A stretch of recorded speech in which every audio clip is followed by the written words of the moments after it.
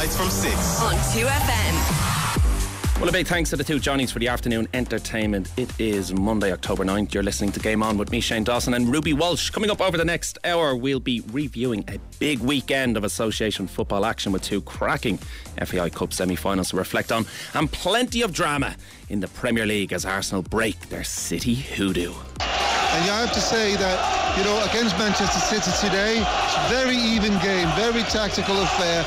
Not a lot has happened. And of course, a goal, it got that lack of deflection. And they're winning this game 1-0. We're past the 94th minute. There it is. That is the noise of the Emirates celebrating Arsenal's win over the champions Manchester City.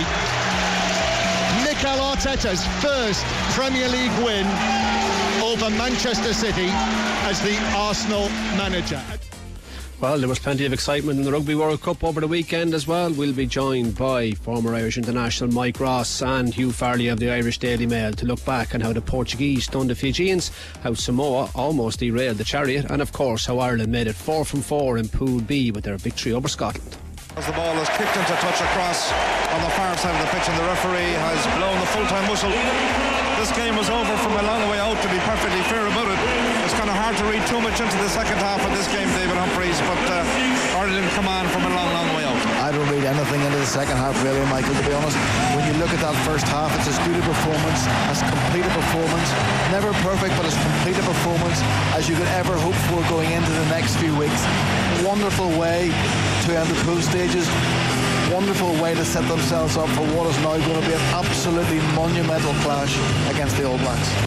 We'll also wrap up today's sports news headlines, so if you want to have your say, drop us a text 51552 or tweet us at Game On 2FM.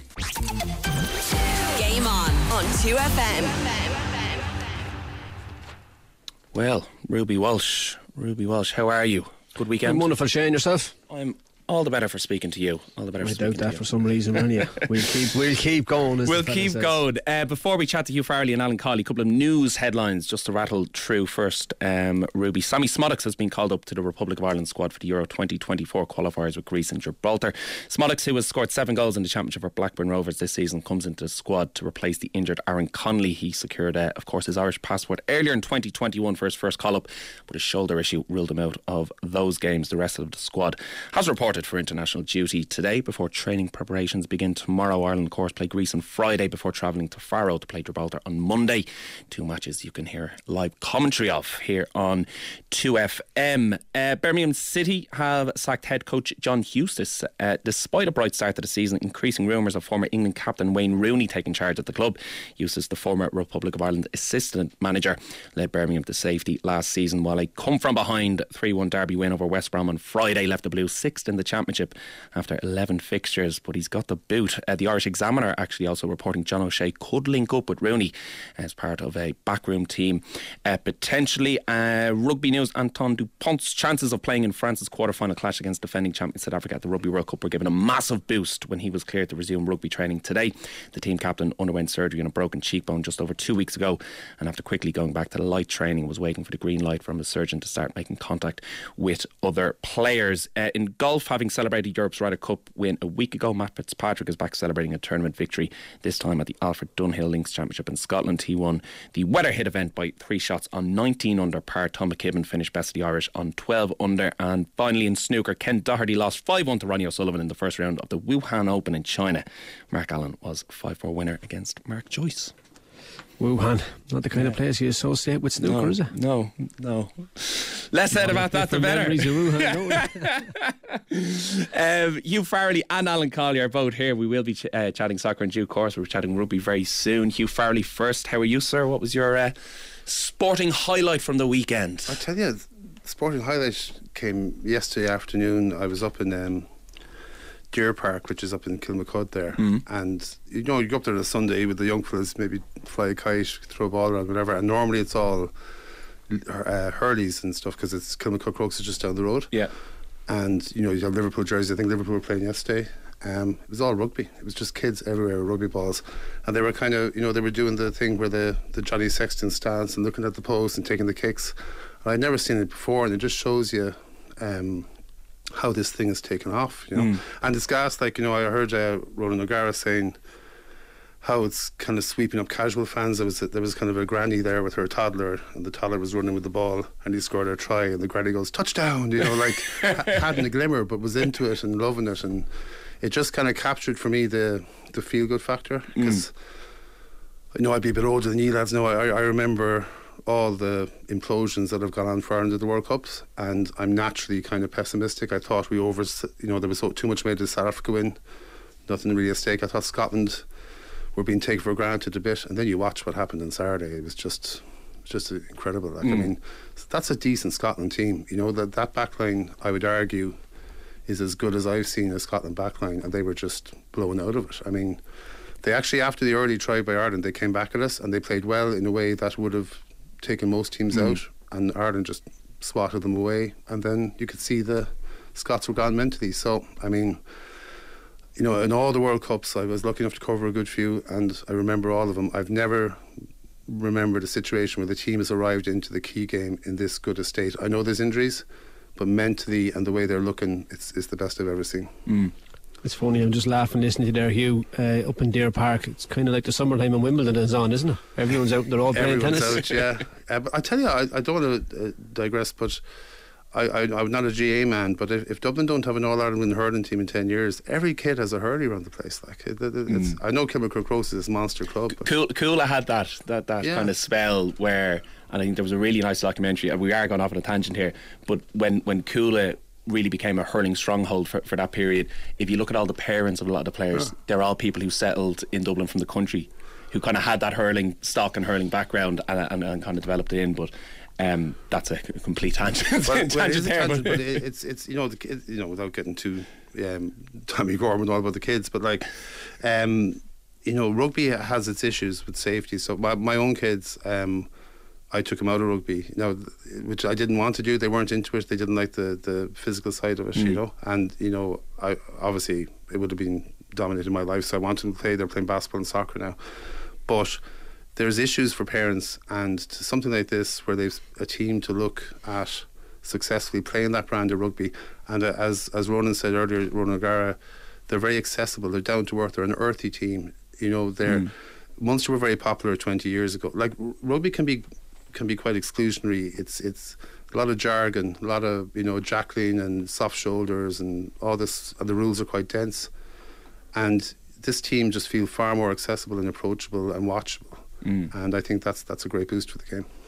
Hugh, you say you took your kids out of playing rugby. Obviously, I rode, which is not it's an engine of sport. My kids ride because they want to ride. If your kids had wanted to play rugby, would you have taken them away from it? No, I don't want to.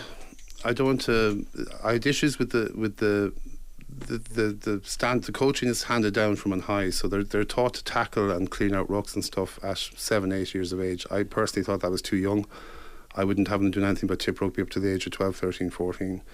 And my eldest fella, he got really nervous. He started getting, I don't know should I make this public, but he started getting nervous tics and stuff. He started dreading going to rugby, and he didn't want to disappoint me, so he was going along, and eventually it just got too much, so it pulled it out. I mean, there are still ongoing issues with safety in the game.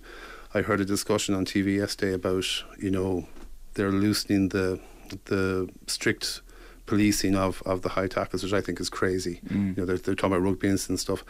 The solution to this has been there for years. I'm blue in the face and saying it. You reduce the tackle height to armpit height, so you have to tackle below that, and then players have to go below that or they get punished, and they haven't done that.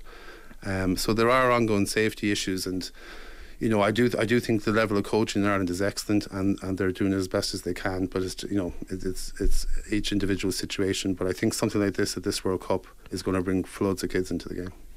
Absolutely. Before we dive into rugby properly, Alan, I do just want to mention your trips over the weekend. You had a good weekend of football. I'm living the dream, Shane. You are. That's what I said last time. The high life. Bringing it right back to I suppose my love and my passion, and yeah, I got to see live Premier League football Saturday and live FAI Cup semi-final yesterday. So yeah, I've had a good weekend. I was obviously over at the Spurs match Saturday. second week in a row, which is even nicer as well, Shane, and they're riding high and going well. We'll get into that later on. And then obviously the big game down in Cork yesterday, the semi-final, we were covering that as well. So again, we'll have a bigger discussion about that. But yeah, brilliant weekend. Where was the better atmosphere? The two, actually, unusually, you go to a Premier League ground and obviously they're all state-of-the-art stadiums now in terms of 40-50,000 capacities. This was a home from home for me, Shane, because Kenilworth Road was like going into Oriel Park or going into Turner's Cross yesterday. Similar capacities, similar atmosphere, similar in the sense of where they're located in the areas that obviously they are, in terms of the houses around them and all that kind of stuff. So it was a home from home really, and it was a brilliant atmosphere on Saturday with Luton, and the same yesterday down in Turner's Cross. I think there was 6,500 at the game.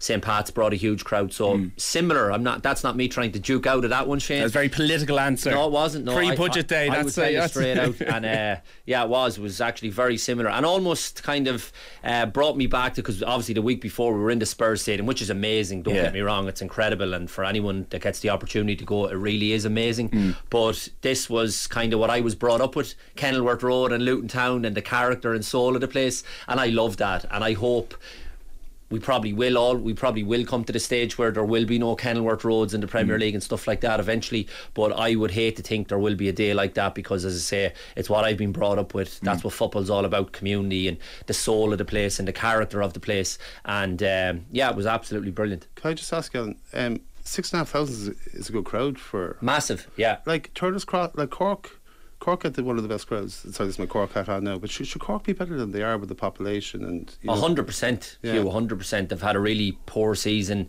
They obviously only got promoted at the start of this season, and they were hoping just to establish themselves back in the Premier Division and build from there. They have new owners, but it's just been an absolute disaster on the pitch. Where do all the young fellas that come up through Cork? I mean, it's a big population, and Ramblers as well as a feeder club. Again, like something similar about your conversation earlier in terms of rugby being very dominant now, Gaelic hurling, like, so we're always competing with those kind of sports, and unfortunately for them at the moment, and in terms of the national team, and again, to bring it back to the point you're making about the connection with the fans now, and just Joe Public, who I'd be just a normal fan and wouldn't be mad into the rugby, but I'm on board with this as well and stuff like that. So we're losing young players to the different sports, and it's a challenge now for the young soccer teams and players to get the talent, if you like, at an early age, to stick to that one sport rather than losing them to Gaelic or rugby or whatever the case may be. And it has a knock-on effect then in terms of what we see with Stephen Kenny and the international team, you know.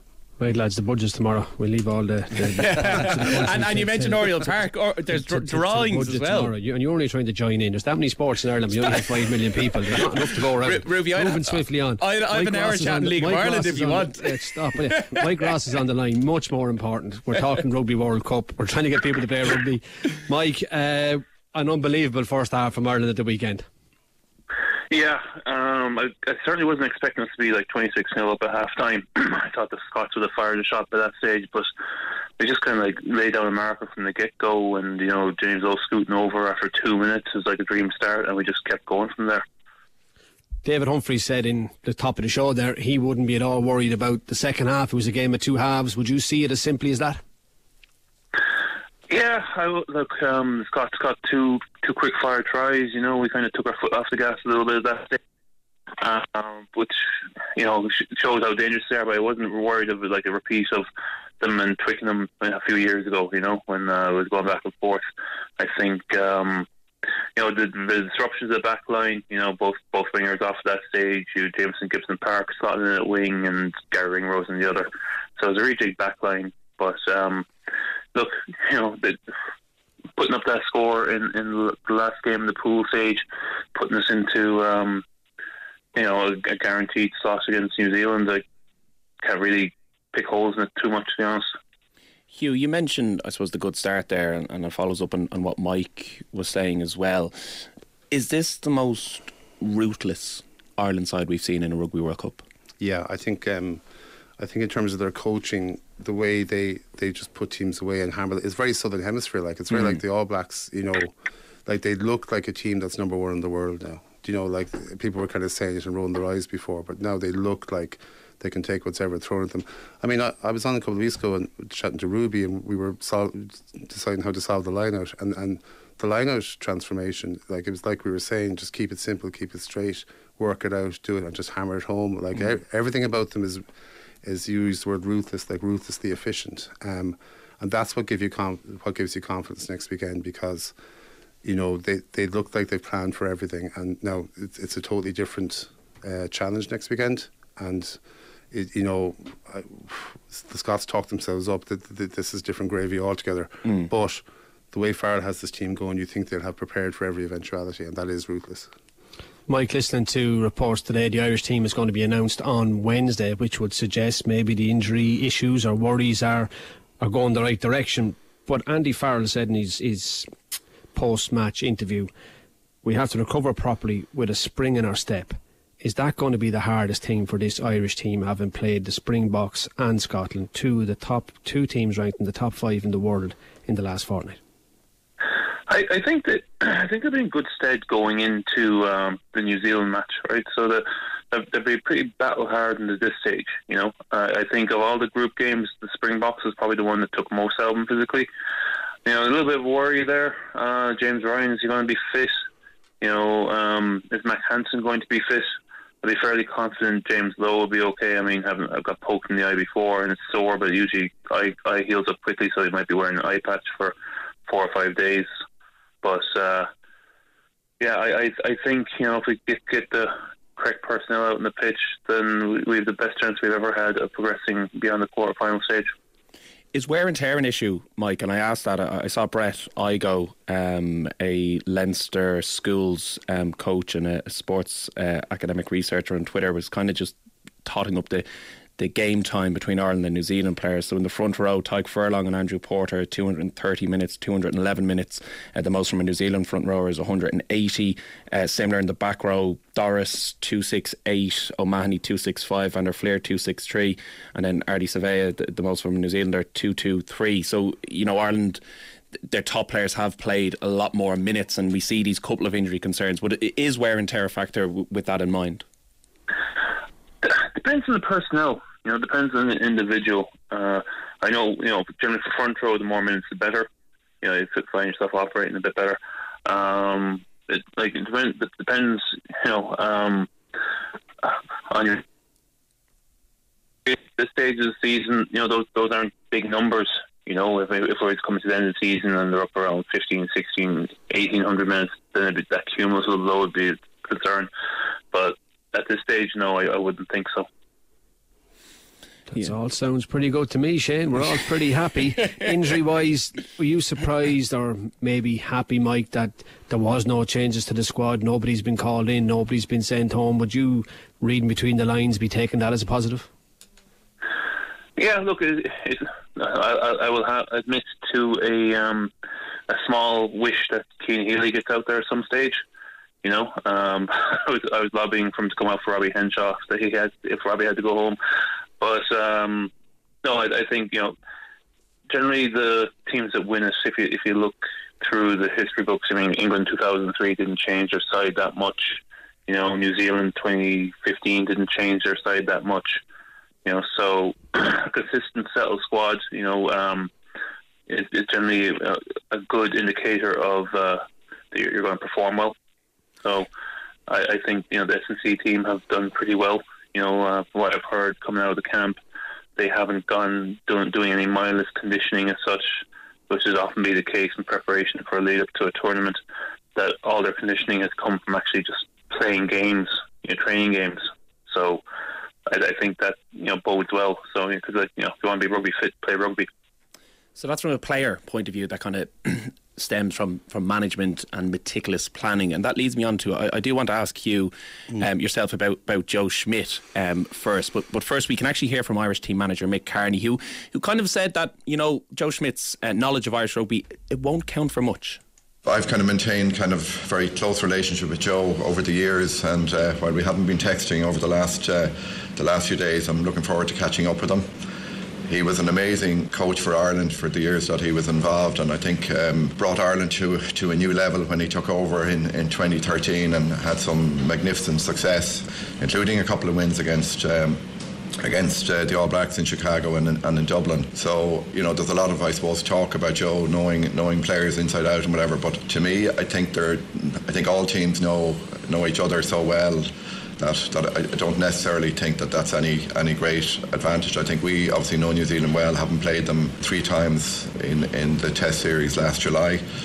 So looking forward to it, and looking forward to catching up with Joe. So that's Irish team manager Mick Carney's view, and now we can also hear from New Zealand head coach Ian Foster on the same topic. Oh, look, it's been great having, he's, to be fair, Joe, it's, he's an All Black coach, and he's very much, his mindset is about, as is mine, it's about, what we do well and making sure we nail that. It's not so much a matter of sort of micro-analysing them to the 10th degree that we get hung up and dampen our own game a little bit. So, and he's brought a lot of focus on our game, making sure we get our game right. But, he knows the Irish well, and clearly he does. But that's information that we've been tapping into, I guess, the last 12 months and getting his nous and how we refine how we play. So that's really our number one mindset, to be honest. Oh, no, they've definitely evolved their game too, I think. I think they've, I won't go into too many details, but they've, they haven't achieved what they've achieved by standing still. And you look at their record, I mean, we were the last team to beat them at Eden Park, and since then they've had a great record. I mean, they'll be looking at that consecutive wins, and they've earned that. So there's no doubt that they've evolved their game. They've got a group of players that's probably this is probably their moment. If they're ever going to win a World Cup, they'll probably feel like it's now. And we've got some players, and as a team we're kind of in the same mode, and so pretty exciting.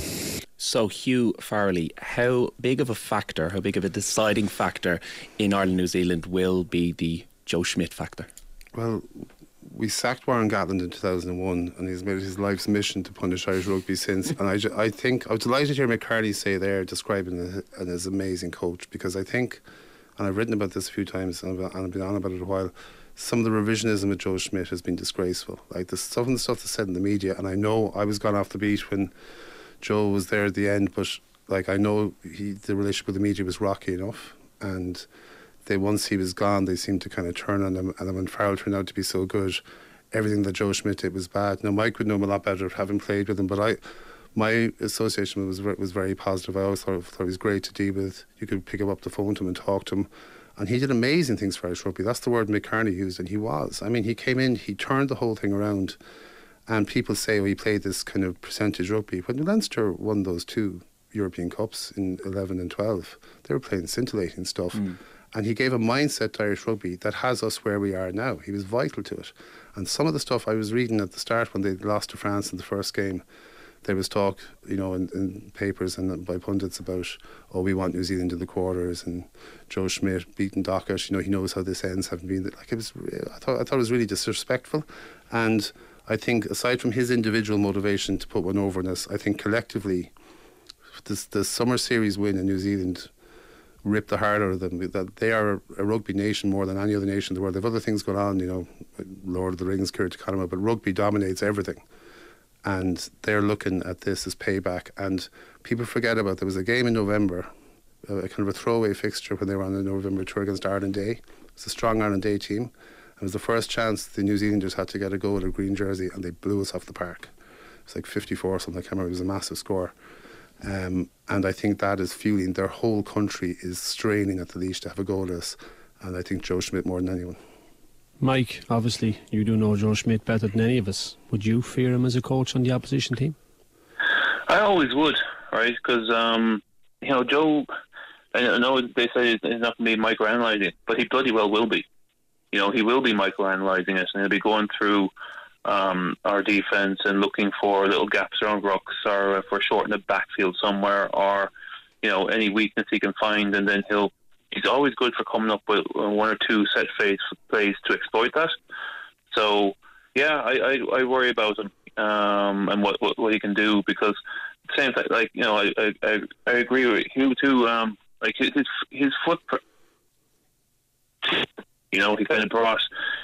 We're building. We've built on the work that he brought, you know, before Andy Farrell took over. You know, you can still see it in our breakdown efficiency, in our speed to feet, and in our work rate. So, you know, and he's come on and added another layer to what Joe brought. But, you know, there's still bits of Joe in the Irish DNA, and he really brought to a level of consistency I don't think we've been at before. You know, and Farrell's brought it on again. So, yeah, I would be a little bit worried, but I still think we will have too much in the end. I mean, I was watching the New Zealand-France game, and New Zealand looked uncharacteristically sloppy.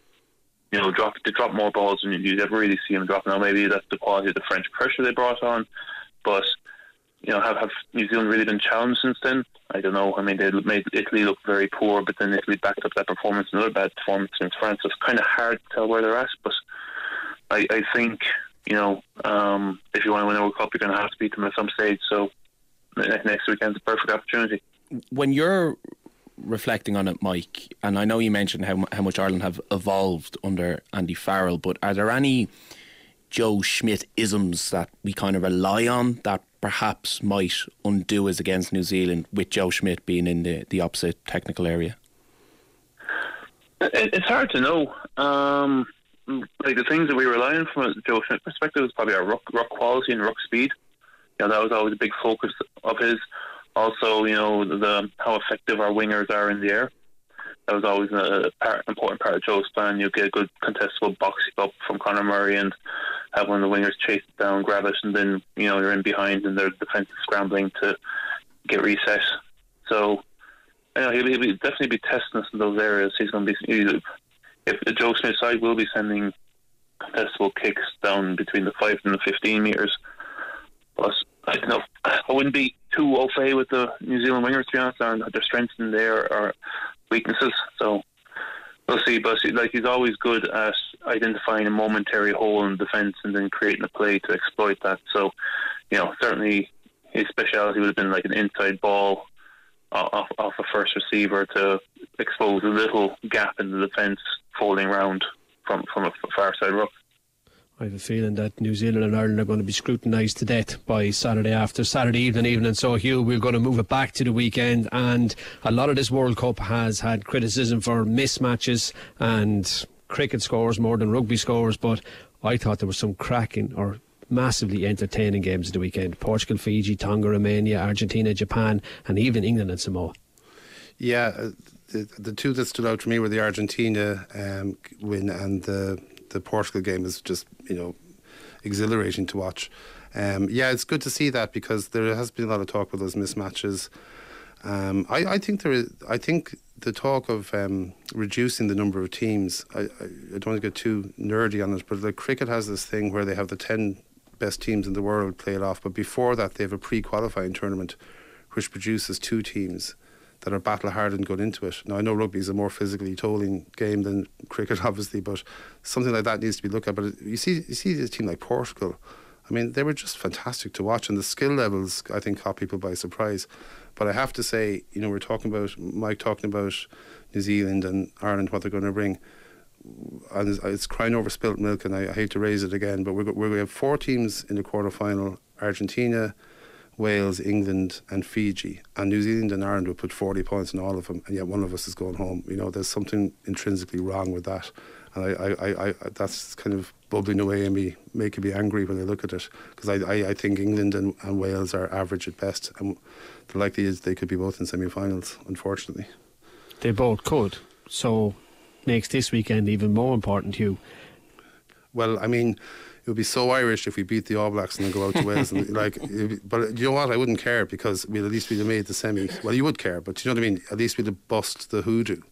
But yeah, I mean, you'd have to say whoever gets through this game on Saturday, and it is, as everyone's saying, a flick of a coin, they'd have to go into the final, because they're just levels above in terms of coaching and playing ability and cohesiveness than what they're going to meet in the semi. And Mike, when you do look at those other teams at the weekend, it didn't look to me like any of them were progressing through this tournament. If anything, they were regressing slightly, including the Fijians and England. I must say, I've really enjoyed Portugal this tournament, watching them, and they finally got the reward against Fiji. But that's Fiji, though.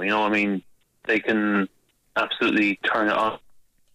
They underestimate the opposition, which they probably did against Portugal. They can put in a performance like that. But the always worrying thing about Fiji is that they finally get a set piece.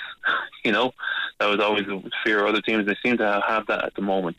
So I wouldn't be surprised if they came out the right side of the quarter final. England played their first best game against Argentina, where they absolutely just murdered Argentina with their lightning speed and defence and kicked everything. So we'll just to see if that trick will repeat itself. We will be previewing all quarterfinals throughout the week, as Ruby alluded to there. But Hugh, if I just wrap up the rugby chat with a question to yourself. Yes, this was kind of a standalone result for Portugal, but given what we've seen from the lesser European teams, does this strengthen the case for a promotion-relegation system in the Six Nations? Mike referenced the Italy game. That was a real shock to the system. Italy were supposed to be improving. They had improved. They did victories to prove it. Australia and recent victories in the Six Nations and under Kieran Cawley, and then New Zealand put 90 odd points on them. That weakens the argument. Then Georgia have their moments. But does that not strengthen the argument that Italy need to be in a promotion relegation, and then the likes of your Georgias or your Portugals then have the opportunity? The fear there, and you're talking about the old school Blazers going back to the 1890s here, is Scotland have a bad year or Wales have a bad year and they end up in Division 2, and that's a disaster. So I think in theory, I think relegation promotion would give established format a bit of an extra lift, a bit of a zest. So I would agree in principle, but I think the best argument is Portugal. The skill levels they were showing, even the basic things of hitting the ball at depth and what they were trying to do and the energy they played. I think people need to see more of that. So I would agree in principle with the promotion relegation theory. Okay, who knows? Will be interesting to see. Hugh Farrelly of the Irish Daily Mail, thank you very much for popping in. Mike Ross from our Ireland International, thank you as well. As I mentioned, we will be previewing all of the rugby in due course, but we're going to take a short break and then we're going to turn our attention to football in the company of Alan Cawley and Stephen Kelly, so stick with us here on Game On 2FM. Game On Football. Welcome back to Game On. So Alan Cawley, credit has to be given where credit is due. You did say Man City wouldn't go through the season unbeaten. You did say Arsenal will be title contenders. Did you feel so vindicated by it? 8 games in. Sorry, 8 games in. That's all I'm going to say. I'm not one for self-praise, Ruby. I'll just leave you and give you the praises then. I'm giving you the praise here.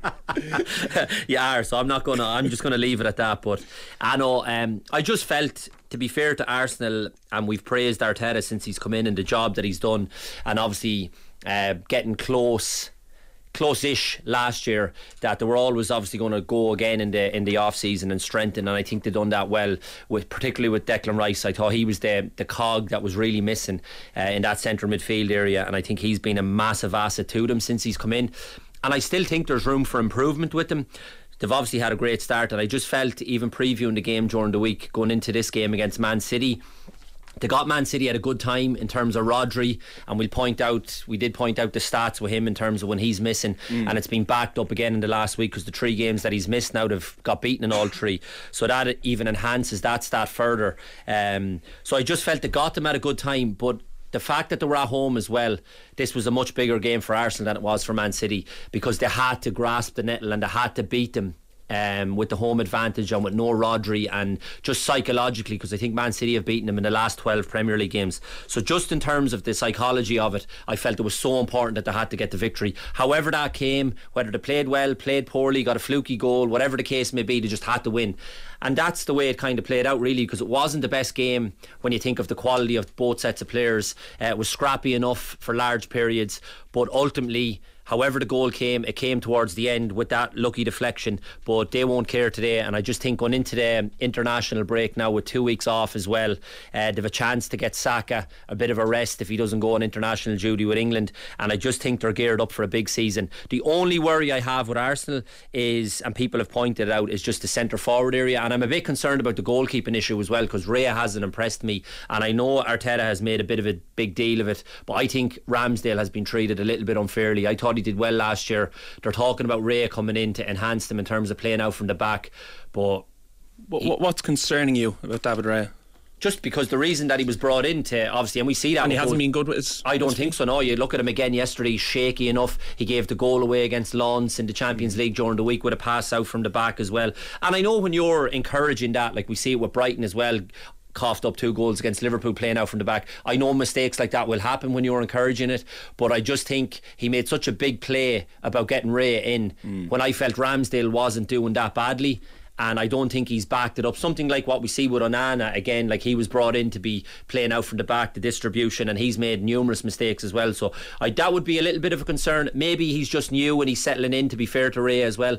And the centre forward area, in terms of an out and out number 9, like they'll probably strengthen in January. They'd be the only 2 concerns. I think everything else bodes really well for Arsenal, and I did say that they would have a big season, and I still think that, because I think there's room for improvement still with them. Alan, where did soccer go wrong, where a keeper's most important job was to pass the ball rather than stop it going in the net? Here. Yeah, I'm with you, Ruby. It's crazy. I would have always been something similar with the modern day fullback as well. People like obviously talking about or even centre halves. The new thing is if you can play out from the back, whereas I would have always been old school, defend first, and if you can play out from the back it's a bonus. But it's fashionable now, they're all doing it, Ruby, and particularly with the goalkeeping. And look, if you do it right, it does look good, and there's obviously plenty of examples of it. The likes of Alisson, the likes of Ederson, who were very good at it. Jason Steele at Brighton. There's plenty of examples, but I suppose because of the position that they play in, we might see there could be 50 successful times, but just one bad pass leads to a goal, and it's highlighted straight away, whereas nobody's focusing on the 50 brilliant passes they might have done. And I come in here the day Jason Steele played against Brighton, and I was raving about his performance in general. He had 54 passes that day, and it was incredible, his performance. So no one really speaks about that when it's really good, but like we see at the weekend, one bad mistake and it's highlighted. Is passing the ball not a basic requirement of playing soccer? Not if you're a goalkeeper. Well, why not? Well, no. Well, it is now. You need no, but even old school, when you were concentrating on your saves, you still needed somewhat decent distribution. You didn't maybe have to have the composure to control it, take it around the player, and an Ederson or an Alisson doing a bit much maybe. No, Shane, but like the reason people were goalkeepers is because they were no good. No, Alan Cawley, I'll down your fader here and I'll bar you from this studio. That's harsh, Alan. That's fair. But if you look, like I'm a nerd that will watch all these videos online of goalkeeper training sessions, and particularly the Premier League goalkeepers as well. They're all ridiculously good footballers, skillful. Nowadays, Shane, they weren't always. Okay. And the reason they weren't always is because there was so much focus on just the goalkeeping side of it and keeping the ball out. It wasn't fashionable back then to have the goalkeeper playing your passes and building attacks through the defence. They always kick the ball out. Yeah, just kick it, but anyone can kick. To be fair, there was it was lumping. It was like a Gary Owen. Yeah, it was and kind of anyone can do that. Yeah. But it's the evolution of a goalkeeper, which is a completely different topic. Even in Gaelic football, thinking of who can get a pass, who can come out, as opposed to like there's some teams now that are just playing outfielders in goal because you'd rather have an extra man out the pitch. But however, just. Back, circling fully back to Arsenal Manchester City, how much of a wobble is this for Manchester City, or is this just a minor blip? And I asked that question with in mind Gary Neville's point on Sky Sports that was kind of put to him about winning the treble and just even the mental levels that you need to be up at that you do drop off somewhat. I know they're going for 4 in a row or whatever, but like... Yeah, you do, I'd say that's definitely a factor, Shane, but it is a wobble and it would be a concern. But to be fair to Guardiola, and people were laughing 2-3 weeks ago, he was pointing this out, saying he was concerned because of the players that were out, and nobody had any sympathy because of the squad that they have. But if you take your 2 best players out of any team in the world, you're going to struggle. And they've had no De Bruyne now for weeks. They had no Rodri. They've had no Stones. Grealish is only getting back into the rhythm of it. So if you go back to that brilliant team that won the Champions League and won the league and won everything, it was unrecognisable from the team that was playing there against Arsenal at the weekend. I'd say there was 5 or 6 that weren't involved in that team last year that played yesterday. So it is a bit of a concern, and he will be worried about the opposition, because Arsenal, as I say, they're winning games and they still haven't hit the heights of what I think they can play at, the levels that they can play at. I still think they can go up a notch, Arsenal. I really do. Something like the standard that we seen last year. I don't think they've hit that yet, and that bodes well that if you're performing to a level where you're still not hitting the heights and you're still getting your victories and you're still getting your results and you're top of the league, you must be doing something right. Who's top of the league, Alan? Spurs. Oh yeah, I forgot you were at that game Saturday, were you? I was, yeah. They won't win the league. But we'll enjoy the ride for the season. No, on a genuine note, is it a 2-horse race in your view, long term for the Premier League? Or will Spurs be thereabouts? No. I always felt it would be a 2-horse race with potentially Liverpool in the mix somewhere, because I think going forward they're absolutely electric, Liverpool. And obviously Salah, as we all the ones we know, but I think the additions of Szoboszlai in midfield, he's been absolutely brilliant. I know McAllister got caught for a mistake, but he's a brilliant player as well, so he's building something nicely there, Jurgen Klopp. So I still think they're somewhere in the mix. Spurs will be thereabouts, but not for a league. But if Spurs can finish in the Champions League, and the reason Spurs won't is because I've watched them the last 2 weeks now, and they're fantastic, but they've a fantastic 11. And as soon as 1 or 2 get injured, like if they had no Maddison or Son or Romero or Basuma, now he's going to be suspended, that's when it's going to catch them out. And it's still only early days, so if Postecoglou can get to January with them still somewhere in the mix in the top 4, which I think they can because they've huge momentum with them now, he'll strengthen again. And I think Spurs are a coming team for maybe next year potentially. I think Spurs are only 2 or 3 players away from a potential title challenge. They're that good at the moment. They're really good, and obviously they have a brilliant manager. So but I do think, to answer your question, Shane, it'll be Arsenal or Man City this year, potentially with Liverpool thrown in somewhere. Yeah, and Liverpool are tipping along 2-2 draw with Brighton at the weekend. They probably should have won. Yeah, they probably should have, and they'd be disappointed because once they go 2-1 up, they should be seeing that game out. Now I know, listening to even Lewis Dunk got the equaliser and he felt they were the better team, but I thought Liverpool, in fairness, and I say going forward, the only concern I have with Liverpool is coughing up those goals at the back. Like even the one where they played so well against Spurs, going down to 9 men, still the goal they gave away was like an unforced error with Matip at the back and the OG. That could have easily been kind of not given away. And then you look at the goal they gave away, particularly the one yesterday, the equaliser for Dunk. It's Robertson and McAllister at the near post, and that needs someone like a dominant centre half type figure at that near post to obviously intercept the ball coming in. But Robertson kind of half threw a leg at it and wasn't sure because of the area it was coming into, and McAllister behind him did something similar, and Dunk is in behind him, and it's a goal. And to me, that's just poor defending. Like there's no one there taking charge of the situation, and that should have been, basically, as I say, if they didn't concede that goal, they would have ran out 2-1 winners. And I do think they're building something. I think Liverpool are strong, particularly going forward. They have so much dynamism and strength and quality, and from all areas. Like you look at any, and then the 2 backing it up, Szoboszlai as well, and McAllister, and Gravenberch played yesterday as well. I think Liverpool going forward are very, very strong. What about the miss at the end? Obviously ball at place, he takes at pace and he takes it on the volley.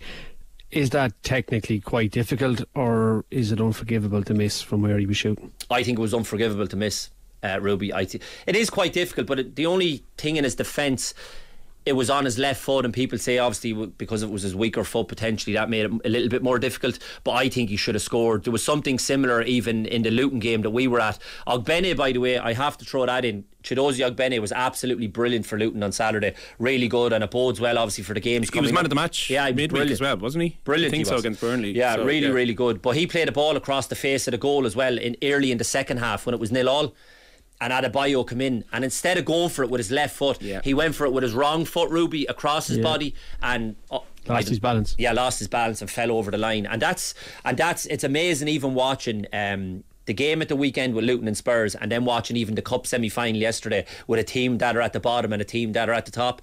The top end of the pitch is the difference. The quality at the top end of the pitch with the top teams. Maddison, who didn't really feature much, great to watch, didn't really feature much. One moment of magic sets up the goal for Spurs and the win. Luton had 3 or 4 only half, 3/4 chances, but they're slashing at things and slicing at things and no composure in front of the goal. And it's amazing, even no matter what level you go to, the top end compares to the bottom end of the pitch is always where the difference is. See someone fix the clock on Old Trafford, Alan? Fergie. Yeah, it was a good victory, to be fair to them, and it was probably, I know they've been really poor, but they probably haven't been getting the break of the ball either, and Ten Hag has had to deal with a lot in the last few weeks, so I'd say he was absolutely delighted.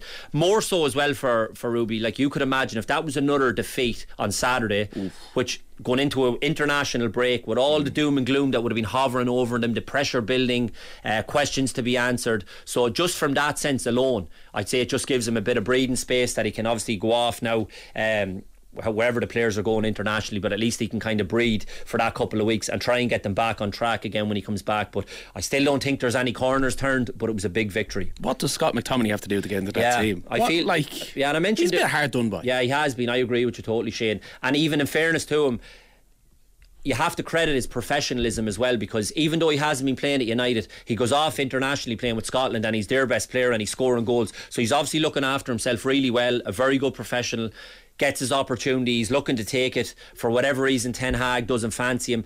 I never fancied him in the long term anyway at United, but I always said I would have him as part of the 16 in the squad and playing in games, something like what we used to see maybe with John O'Shea and League Cup games, FA Cup games. You could always throw him in and rely on him, and I do agree, which I think he's been harshly treated. It's admirable though, his attitude. 100% Ruby, and he spoke very well. Sorry to cut across you, in his post-match interview just about that. Sorry, go on, Alan. And that's one thing where I'm really surprised at Ten Hag with him, because he's surrounded by other fellas who you couldn't basically label them with a great attitude when you look at some of the other players, whereas I thought Ten Hag would look at this lad and think, good, honest, solid professional, you know what you're getting out of him, an 8 out of 10, loves the club, wants to be there, ticks so many boxes, but for whatever reason Ten Hag hasn't had him featuring at all whatsoever. And I only, like, if it's for footballing reasons, which obviously he doesn't feel as though technically he's as good as maybe an Eriksen, and he's not as good as an Eriksen, but he's not that bad technically, Scott McTominay. Like, it's not like he's a player who all he can do is just run around and tackle. Like, there's plenty of those type of players around, and I can understand the point people saying, well, technically he's not great, but he gives us great energy. McTominay is not bad technically. So I don't know, has something gone on in the background, but particularly when you see some other lads acting up and not being good professionals, and then you have this lad who's as honest as the day is long and not getting his game, that's on the manager, where I'd be critical of him. I was in Liverpool earlier in the week and you can see Everton's new ground rising up. There's a roof going on at the moment. Another massive result for them, because they're going to need to stay in the Premier League to pay for it. Yeah, absolutely, Ruby. And again, I always think with them, like, they're so poor, yet it's the manager, I think, that gets them the results, because even though they're a limited bunch, he'll always have them well organised, well disciplined. They'll always be in games because of him, because they won't concede a lot, but they need as many victories. But I think what will help Everton, you look at the teams that have come up, and even, as I said, I watched Luton in the flesh, and the gulf in class from the teams that have come up from the Championship to the Premier League, like it is in most leagues, but the gulf in quality is absolutely monumental, and that's what will maybe help Everton, because I think there'll be 2 or 3 teams worse off than them. That new ground being built will bode well for the Euro 2028 bid that hopefully we'll get confirmation of UK and Ireland tomorrow. FAI Cup, you alluded to there the gulf in class in terms of Cork and Pats might have been just that finishing touch. Rory Keating had so many chances, but Cork couldn't get the equaliser, and then Pats go on and gets the second goal laid on. Yeah, and that's what it boiled down to, really, Shane, because Cork played quite well in terms of their application and desire and endeavour and hard work, and they had the crowd behind them and all those things that would point to maybe why Cork might have won the game in terms of how we were previewing it as well. But ultimately it comes down to that quality in front of goal, and they're so reliant on Keating, and it's almost as if he doesn't score, and he did have 2 good chances, one that whistled by the post, which was one that he manufactured himself, but the second one was the header that I felt that was the best chance for him, and he should have got it on target. And even when you look back on the 4 or 5 even half chances that they've had, there was one Barger he had at the back post as well, and again slashed at the volley and high and wide. But they never tested the goalkeeper either. Linus didn't have a save to make, so for all their possession and endeavour and fight and attitude, they never tested the goalkeeper once. And in the second half, even though Pats weren't great, second half they managed the game really, really well, and just always kept them at arm's length. And as you say, they had the quality for when the chance fell. They scored the goals. Conor Carty got a great second goal. And I think it's the final that we all wanted as well, Shane. Bows and Pats. No disrespect to Cork, but Cork are 9th in the Premier Division table for a reason. and I wouldn't have wanted to see them in the FAI Cup final because I don't think they would have deserved to be there. Pats have travelled all around the country. They've gone to Derry, they've gone to Ballybuffet, they went to Cork yesterday, and they're there on merit, and they're a much better team, and I think it'll be a much better final to have Bows and Pats in it. Yeah. I love Declan Devine's interview after the Bows game. Yeah. He's passionate. It was brilliant to listen to, brilliant to watch. Yeah, he's so passionate, and that's what it's I wasn't sure about the partnership in terms of him being appointed the Bows manager when they gave it to him, because I just wasn't sure in terms of they had other candidates that Declan was almost kind of 4th, 5th, 6th, 7th in line, and they went after 2 or 3 others and didn't get them. But where the one thing that they do match up so well and marry up so well, Declan's passion and the Bohemian support, and they marry up so well together, and Declan feeds off that so much, and he's perfect for it, Ruby, because there is a real bond, a real connection, and it was probably built, Shane will know this, built the Keith Long days, and they've always had that unity and spirit with the fans and all, and Bohemians, and they have really good support, and that's been growing over the last number of years, and Declan has been perfect to follow that on, and now they're in the final. They obviously came up short on penalties 2 years ago against St. Pat's. Now they have the chance to obviously put that right, and you're 100%, he's so passionate, and that kind of feeds into the players then, the motivation of them, and it'll be a great final, Ruby. I'm really looking forward to it. Absolutely. Final question on it, given the atmosphere both in Galway and in Cork, does this just get rid of any argument that there should be neutral venues for the semi-finals? Yeah, 100%. We had 2 great venues, Shane, Aim and DC Park, and one positive for Galway, obviously they've gotten promoted, so to have them back in the Premier Division will be great. And I know I've been hard on Cork there, but I think we need Cork in the Premier Division as well, so I hope they manage to navigate their way through the playoffs and keep themselves in the Premier Division, because we do need a good Galway and we do need a good Cork, just even from a geographical spread, and they're very big clubs as well that we need, as many of those good clubs in the league as possible, so I do hope Cork manage to keep themselves up. Okay, good stuff. Alan Cawley, thank you very much. In fact, that is where we are going to leave it. Betta de Silva is up next. Big thanks to you, Alan, all our contributors. Big thanks to you, Ruby, as well. Big word, contributors. Yeah, contributors. I'm spilling over myself. Do you know why I'm spilling over myself? Because I'm getting so excited to listen to Betta de Silva, who's up next on 2FM. So from all of the Came On team, it is. Bye for now.